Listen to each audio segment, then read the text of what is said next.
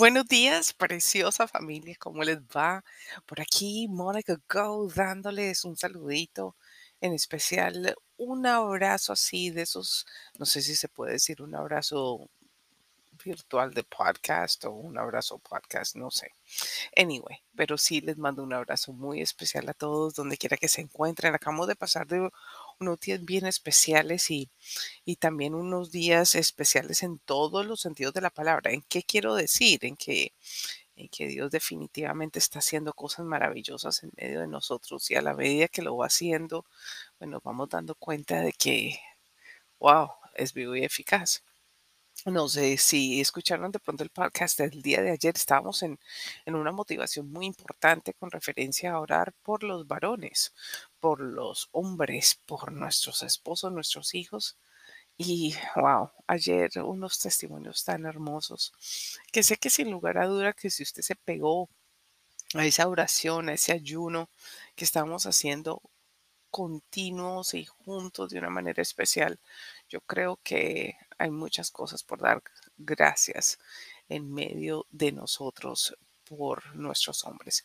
Y ayer fue un día bien específico, bien especial. Y quería comentar algo que puso el señor William Mora en un chat que manejamos a través de nuestra iglesia de la Viva City.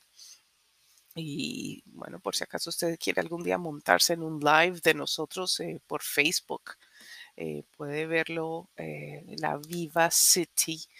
eh, puede ver cualquier live de nosotros durante la semana y ahí quedan registradas los tiempos que tenemos compartiendo la palabra, que sería muy chévere tenerte de amigo. La Viva City sería buenísimo. Y entonces William puso un comentario ayer que pues para mí fue impactante porque fue algo que puso sobre el fallecimiento de un hombre muy renombrado y muy especial, un hombre que a la verdad hizo cambios en nuestra generación y en su territorio y a nivel mundial. Y a la verdad, el ministerio del doctor Cho, sí, David Yogi Cho, es un hombre muy especial. Lo digo especial por no solamente lo que hizo en su nivel ministerial, el legado que dejó, pero los libros que escribió, tuve la oportunidad de leerlos y son de esos libros that you have to go back to. El libro de la cuarta dimensión es uno de mis top libros que leí hace muchos años, pero lo leí dos veces y fue un libro que marcó algo muy importante dentro de mí y el doctor Cho, pues ayer se fue a la presencia del Señor y quería hacerle hoy un homenaje específico al doctor Cho por su ministerio, por su iglesia en Seúl, Corea, porque él no solamente impactó Corea, sino que impactó el mundo eh, con la iglesia más grande del mundo. Y a la verdad, su ministerio a nivel todo fue maravilloso. Claro que el comentario que pusieron aquí en los datos, algunas de las cosas fueron muy especiales, pero yo no entiendo por qué una persona que escribe algo, tiene que escribir algo negativo en el fallecimiento de una persona, de algún error que comete alguien a su alrededor. Hay gente indiscreta, pero quiero sí decir que el doctor Yogi Cho fue un hombre muy especial, muy modesto, muy impactante. Fue un hombre que a la verdad él usó recaudar millones y millones eh, en su vida para poder predicar la palabra de Dios, hacer congresos, ayudar a la gente. Él, él, él fue un hombre impresionante. Aunque recogiera millones y millones de dólares, su vida era muy simple, muy sencilla.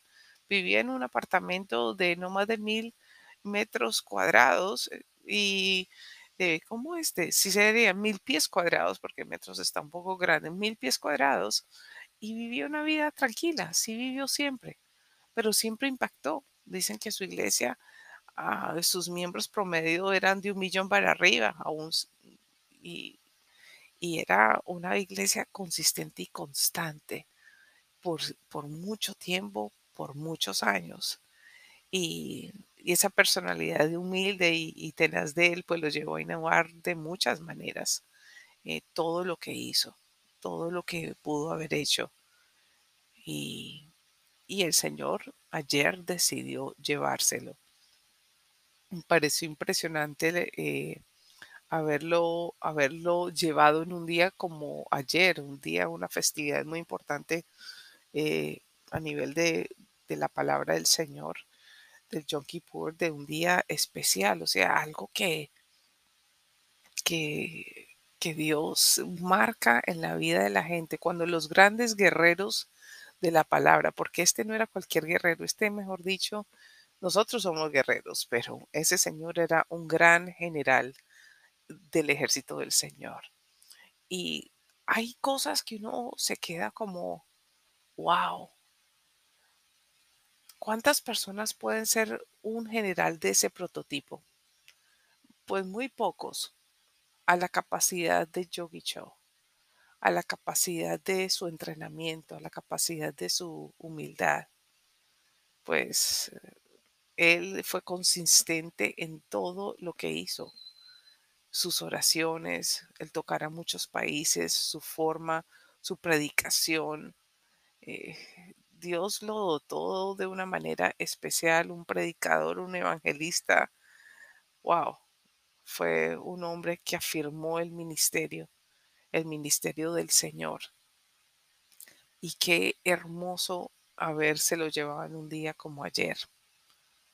Sabes que una de las cosas más claves de nuestra vida no es solamente el día a día, cómo la vivimos, sino cómo nos vamos de ella. ¿Cuál es el legado que vas a dejar? Eh, yo creo que es una de las cosas más claves del mundo, una de las cosas más impresionantes del mundo. Aunque el comentarista del, del punto que nos manda William al chat de la iglesia, tuvo alguna cierta elocuencia, pero yo diría le faltó resaltar la grandeza de Dios sobre este hombre. En algunas ocasiones lo pude escuchar predicando y wow, it blows your mind. Una cuestión maravillosa, obviamente traducido, porque eh, una de las cosas fuertes es en la manera en que él predicaba con una, con una, con una palabra precisa que derramaba dentro del espíritu de la gente. Uno de los libros de él que sí lo mencionó es La Cuarta Dimensión y quiero contarles que este libro de La Cuarta Dimensión eh, ha sido aplicada en varias ocasiones en mi vida, en especial cuando, cuando mi padre muere. Mi madre lee el libro de la cuarta dimensión y lo aplica en diferentes cosas en su vida y a través de la oración y la consistencia. Yo vi a mi mamá rehacer muchas cosas en su vida, dándole gracias a Dios por lo que estaba ocurriendo en su vida en ese momento. Obviamente se me llenó la vida de curiosidad y quiero decirle que ese libro de la cuarta dimensión vale la pena de leerlo. Habla de los 4 elementos que son su mentalidad, su fe, sus sueños y la palabra. Y lo canaliza de una manera súper objetiva en un tipo de petición que tenemos de alguna manera, si tenemos una enfermedad, si alguien está agobiado, si alguien tiene problemas o alguien tiene una necesidad de confesión. En la cuarta dimensión fue algo que también cambió mi vida. Un hombre que encontró muchísimo el valor de la oración. Buscó la manera de tener tiempos importantes con el Señor. Él buscó cómo enseñarle a las personas a orar, a que lean, a que busquen, a que nunca dejen de orar. Wow. Y eso, de alguna manera, es lo que usted y yo estamos haciendo en el día de hoy, que hemos determinado intencionalmente buscar al Señor, a orar, a tener tiempos básicos, a tener tiempos sencillos y separando ese tiempo para tener una conversación con el Señor. Déjeme decirle que nuestras peticiones nunca se van en vano. Él siempre nos está escuchando. Y sin lugar a duda, el Dr. Cho era un hombre de intercesión y de oración. Y que no solamente lo desplegó, sino que lo enseñó a través de sus escrituras, a través de su legado. Pero a la verdad, creo que la demostración de su vida habla más que un libro, habla más que sus palabras.